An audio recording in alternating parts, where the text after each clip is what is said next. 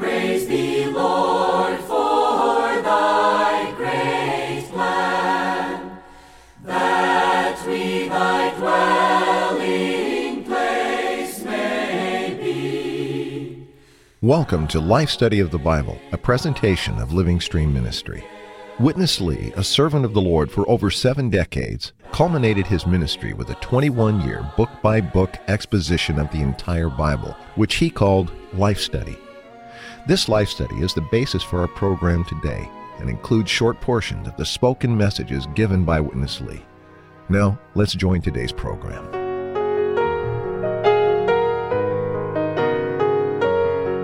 The Bible is composed of 66 books, varying greatly in their composition, their style, and their function. While many books cover the rich history of God's people in an orderly and proper sequence, others seem to be structured without consideration of the sequence of history, but more according to their function or role in God's unveiling of His purpose. Exodus is interesting in that for the most part it is structured in a relatively accurate historical sequence. But one chapter stands out as a vivid exception, and that chapter 18, is the focus of our program today. Matt Miller here in the studio. Matt, always good to be together. This is quite a portion today, isn't it? It is, Chris. I'm looking forward to this portion. Matt, when we come to this chapter, and it can be a puzzling chapter, I think it has puzzled scholars and Bible students often over the ages, because if we're trying to systematize our study of this book, it just doesn't fit sequentially between chapters 17 and chapter 19. But actually, I think we'll see today, it's really a fairly simple chapter, but we need help to understand it. We need to see that there is a stark contrast between the condition of God's people at the beginning of the book of Exodus and how we see them at the end of the book. At the beginning, they're fallen. They're in Egypt. They are doubting God, questioning Him. But at the end, the tabernacle is among them. It has been built up. God's dwelling place is with His people. And a key to seeing the linkage between these two contrasting conditions is very much chapter 18, isn't it? It is, Chris, and I appreciated how you compared the beginning of Exodus to the end, since Exodus is a picture of a believer's spiritual experience. And they start out in a fallen condition, and yet they go all the way to the end where there's fire resting on the tabernacle and the glory of God is there. It's a whole different picture. And so we see the progression of how we get there in our salvation, of going through the Exodus, going through the experience of Christ as the Passover lamb, then going through the Exodus out of the world, out of Egypt. And then eventually there's this, in chapter 17, which is crucial, is the dealing with Amalek, which is a picture of our flesh. And then you go to chapter 19, which is the beginning of the vision on the mountain for God's tabernacle, which is the goal. God's goal in His salvation of us is His building. So you have this insertion, which is strategically important in chapter 18, which is representing the kingdom, yet historically that chapter is after chapter 40. Right. And we see that in Deuteronomy chapter 1. Deuteronomy means a re-speaking of the law or a second law. So the re-speaking puts it in a proper sequence, which is right after Exodus 40. Therefore, the Holy Spirit put this between chapter 17 and the dealing of the flesh with Amalek and chapter 19 on the vision of the mountain for the building, for the purpose that the kingdom is the environment where God's building can take place. And we don't have the kingdom until the flesh is dealt with. Matt, before we join Witness Lee, I was reminded in your speaking, we need to consider that Exodus, more than just a book chronicling the history of the children of Israel as they are brought out of Egypt, it's a book that we have been seeing program after program, life study after life study, conveys to us or unveils God's complete salvation. And you just gave us a nice summary of that, and we see it in Exodus, but critical in God's complete or God's full salvation is this matter of the kingdom. That's the point of chapter 18. All right, here's Witness Lee. Among the 40 chapters, chapter 18 is the hardest. First of all, we must realize that in principle, Exodus is a picture of God's full salvation.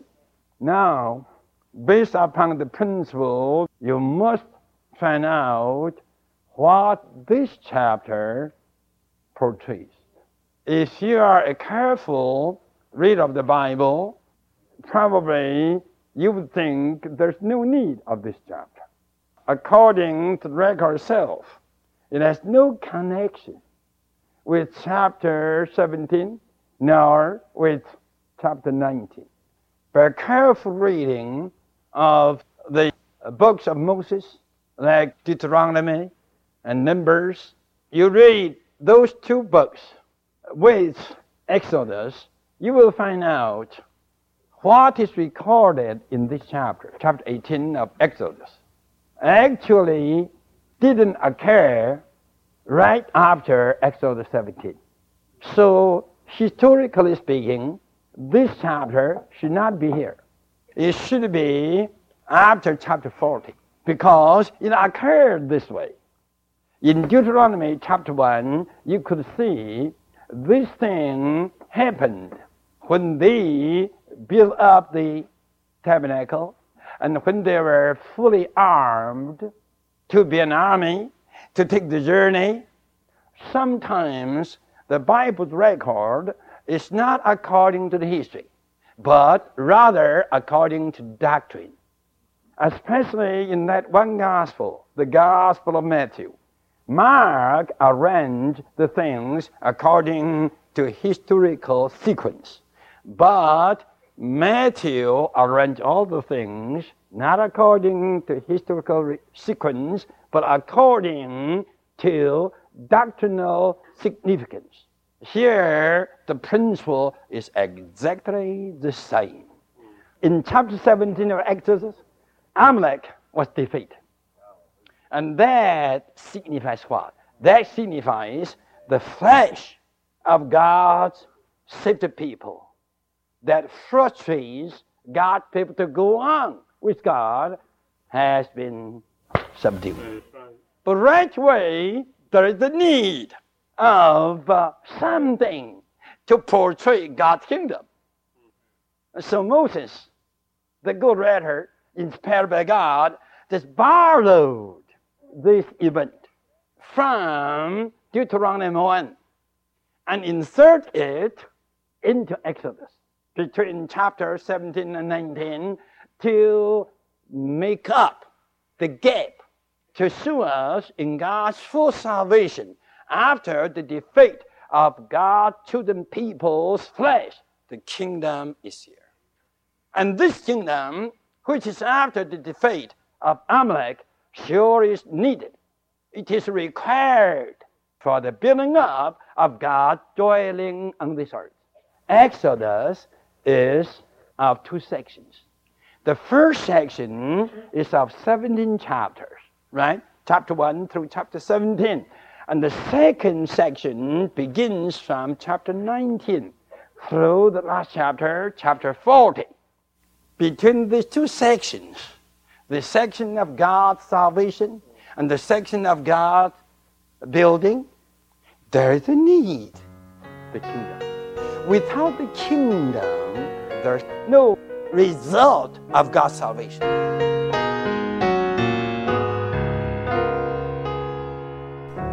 Well, Matt, the book does pretty easily divide into these two clear sections, chapters 1 through 17, and then 19 through the end for chapter 40. So we have this insertion. We spoke before, we just heard Witness Lee make the connection that this chapter depicts the kingdom. Let's talk for a moment about chapter 18 and just how it shows us the kingdom. It's a chapter where Moses, at some point when he's been, laden down quite heavily with the responsibility of caring for God's people, of which there were millions by now. And Jethro, this Gentile, happens to be his father-in-law. The Bible calls him a priest, interestingly, comes and watches Moses and how he's having to try to deal with all this, and he gives him some very practical suggestions on how he might go on. Where in this dialogue and in this unfolding do we see the kingdom? I think the way we see God's kingdom here, Chris, is the order. There's an order and a delegation of responsibilities so that not one person, Moses, is carrying out all of the direction of God's people. It's interesting to me when I compared Deuteronomy chapter 1 to Exodus 18, Jethro's not mentioned in Deuteronomy chapter 1. Right. It's a father-in-law coming to Moses. And, some of us hear from our father-in-law, and do all the son-in-laws receive the word from their father-in-law? But Moses was really humble in a sense. He really was able to receive something from his father-in-law. And yet when you read in Deuteronomy 1, there's no mention that this thought came from Jethro, the priest of Midian. It sounds like the Lord speaking directly to Moses there, doesn't it? Yes. I think the Lord was speaking to Moses through Jethro. And he recognized that. And Moses recognized it. And this now becomes the result of God's salvation, which is, there's three things that happen, shortly summarizing our experience from chapter 1 to 17, is you're delivered from three things. The first thing you're delivered from is Satan. Right. Which is Pharaoh, pictured by Pharaoh. The second thing is we're delivered from Egypt, which is a picture of the world. The third thing in our Christian experience, and I hope our listeners can see this point, because not all believers have had this experience, is the dealing with Amalek. That's a further dealing that brings us to the result of God's salvation of the kingdom in chapter 18, where there's an order, there's a proper expression, there's a proper environment. This is how the church is proper. A proper church is when everything is in order. Well, this order comes out of this third dealing of the flesh, whether it's good or it's evil. In Galatians 5, it mentions the flesh, and it says these will not inherit the kingdom. So we can see in clear words, without the dealing of the flesh, there is no kingdom of God. And I think we should highlight or underscore for those who maybe haven't been with us for each of the broadcasts, we saw clearly that Amalek really depicts the flesh, doesn't it? It does. And the flesh is with us until the end as a trouble. Yep. Just like Amalek, it says in chapter 17, is a problem for God's people all the way to the end. Yeah, in 17 we had this victory over Amalek, seemingly, and at points, Jehovah tells various of his servants they must slay Amalek completely, but yet, if you follow the history of Israel, in a sense, they're still being plagued by Amalek. It was the king of Amalek, the king of the Amalekites, who Saul didn't kill, and the result of that in 1 Samuel chapter 15 was that Saul lost the kingship. Saul was the king, and it was this that caused him to lose the kingship, not dealing with Amalek. Wow. This is a warning, this is enlightening, but it does depict the kingdom. Let's join Witness Lee as we look more at how the kingdom needs this condition to be manifest. This insertion is to portray the coming of the kingdom after the defeat of the Amalek. How could we realize that this picture in this chapter depicts the kingdom? Because especially the New Testament, when the kingdom comes, number one, God's chosen people by that time would have defeated God's enemy. Here, before chapter 18, God's enemy, subjectively within us, has been defeated. The number two, according to New Testament plus Old Testament, when the kingdom comes, because of the defeat of God's enemy by God's chosen people, the Gentiles, the God-seeking Gentiles, will come. And here, the Gentiles are represented by whom? By Jethro. He was a priest. Many readers might have thought that he was a priest to the idols, foreign gods. No, he was a priest to the true God. He praised God, and he worshiped God, and he offered sacrifices to God. Jethro here represents the Gentiles who turn to God in the kingdom. The Gentiles who become God seekers in the kingdom. Number two.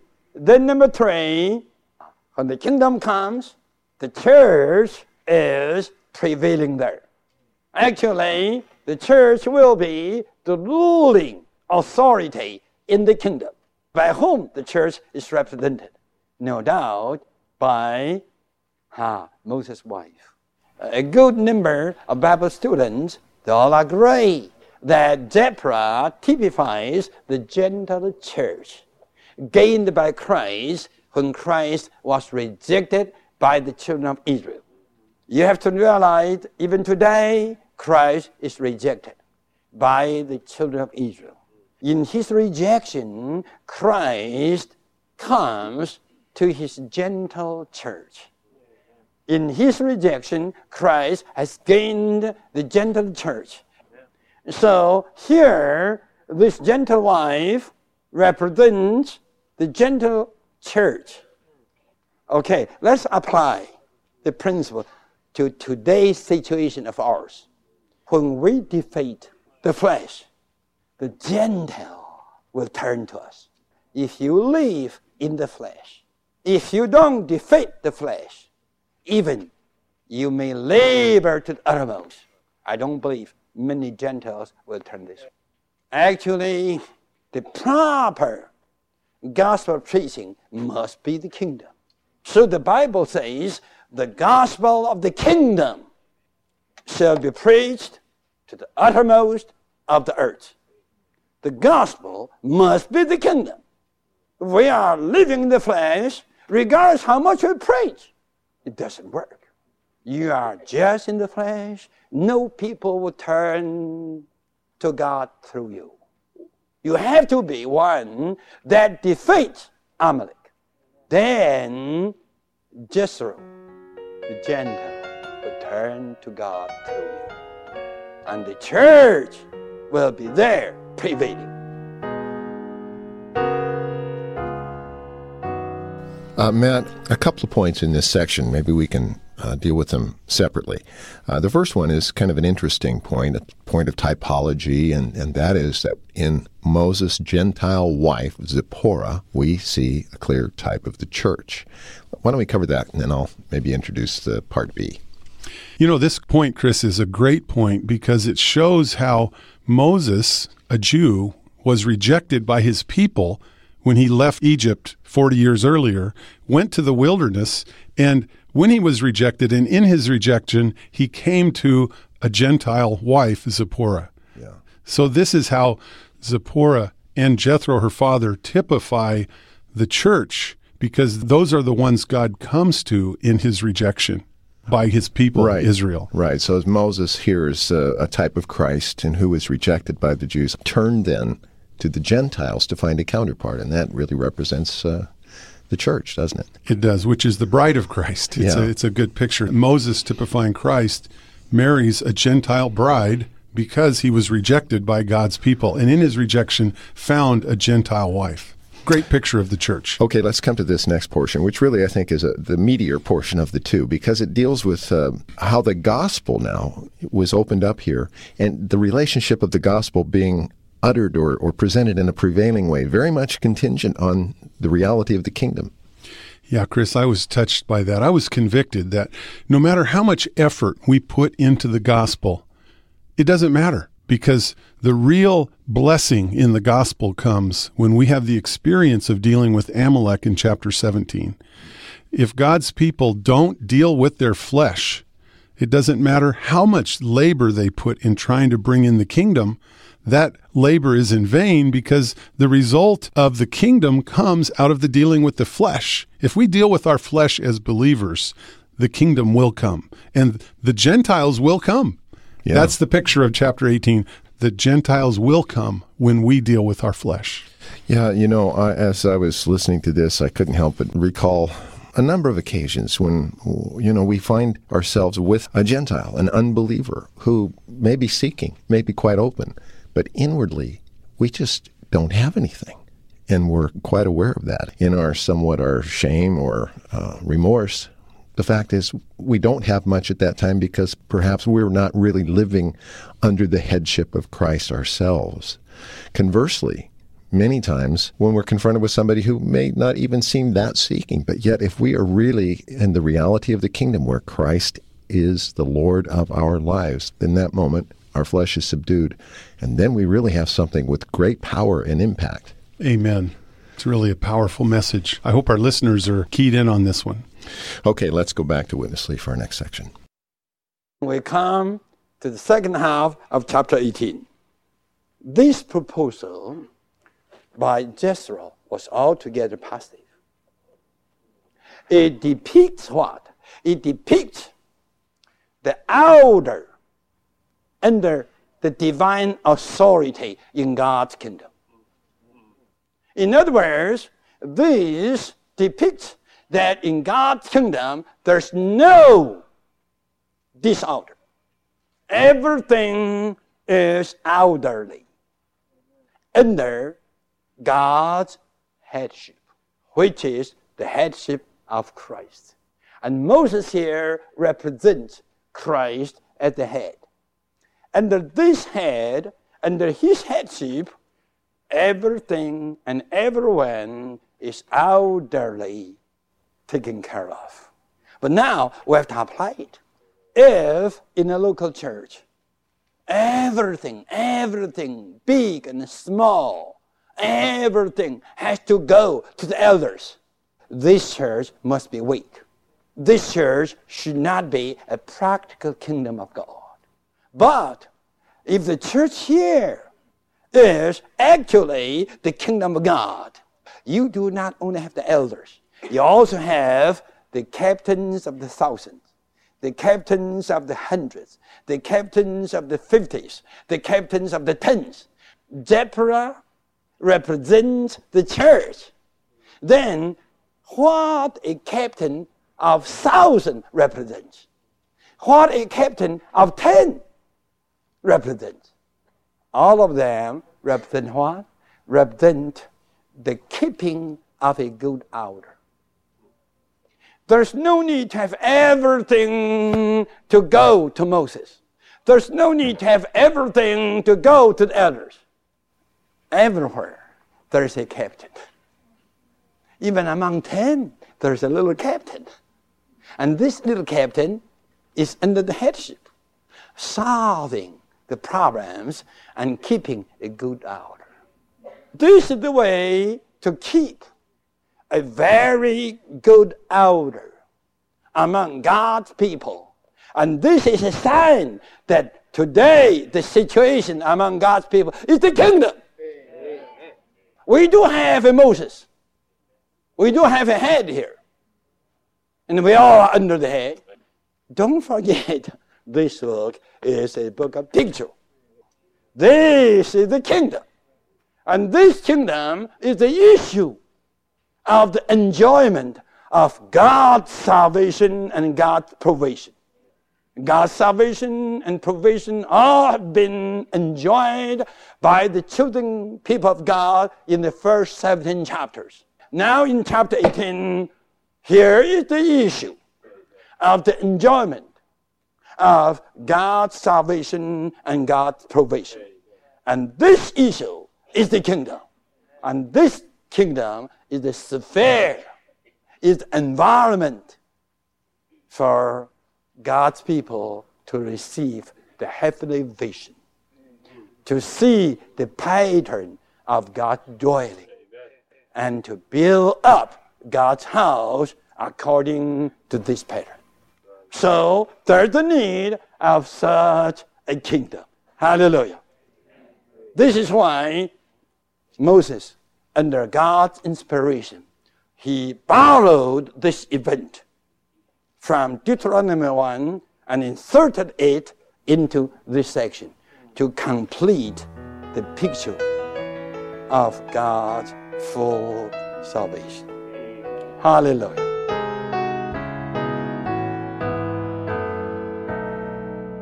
Hallelujah is right. Amen. Matt, I think you and I can both probably relate to this section quite a bit. You and I have both been elders in local churches for many years. And you can, as an elder, one bearing responsibility, and I'm speaking to all who bear responsibility in the body of Christ, theirs is a reality. When the church, when the saints, when the members are enjoying God's salvation and God's provision, it just seems like the small problems just sort of get taken care of. But if the condition in the church wanes and there's not the enjoyment of God's salvation and his full provision, then the elder's time is completely taken up with solving oftentimes what seem like petty or small things. There's a reality to this portion, isn't there? Oh, there's a precious reality. I appreciate this a lot, like you said, Chris, and having dealt with problems in a practical way. One of the things that he stressed here is how there's captains of thousands, captains of hundreds, captains of 50s, and captains of 10s. It's like 4 levels of problems, I would say. and all the problems are dealt with at a different level without involving Moses. Mm-hmm. This means that at different levels in the church life, in our church experience, if the members in the body are experiencing God's supply and provision, as described in Exodus 1 through 17, then they enter into an atmosphere and an environment where there's the kingdom and you don't have these conflicts. Right. Well, you do have conflicts, but they're resolved at that level. Now, if there is a problem that's unresolvable, it does go to Moses. Sure. It can go to the elders, in a sense, who represent God's deputy authority here. But if you have to go to the elders for every problem, it's a sign of a weak church. You don't have a kingdom atmosphere. But in a proper environment, it's all just taken care of. And I just want to underscore one thing that we said earlier is that the kingdom is put here for a reason in Exodus chapter 18 compared to the Gospels. There's 4 Gospels. Matthew was similar to this, where Matthew tells the story according to doctrine or teaching to make a point of the sequence. It's not like in Mark, where the Gospel is in a certain sequence. So this is similar to what is happening here in Exodus 18. This is put here by the Spirit, as Witness Lee said, borrowed from Deuteronomy 1 to make a clear point that we need this atmosphere of the kingdom for the building of God's house. So, Matt, just to wrap up this point, I'm also very struck with it. If we're in a church situation where 1 or even 1 or 2 or 3 are in charge of everything and running every aspect, that really is not a manifestation of the kingdom. It may be a manifestation of their kingdom, but it's not God's kingdom. It's very weak. Yeah, we need some captains here, as you pointed out, and the captains emerge when the saints of God are enjoying His supply, His salvation, His full provision. I think this is a great point upon which to end our time today. Awesome. Let's say together how Witness Lee ended his speaking. Hallelujah. Thanks, Matt. Amen. Dear Lord, we give ourselves to Thee. Receive us into Thy wise hands. You've been listening to Life Study of the Bible with Witness Lee, brought to you by Living Stream Ministry. To discover more of what Living Stream has to offer, please visit ministrybooks.org. From there, you'll be able to read over 600 titles by Witness Lee and Watchman Nee online and free of charge. Again, the website ministrybooks.org. Thanks for listening today.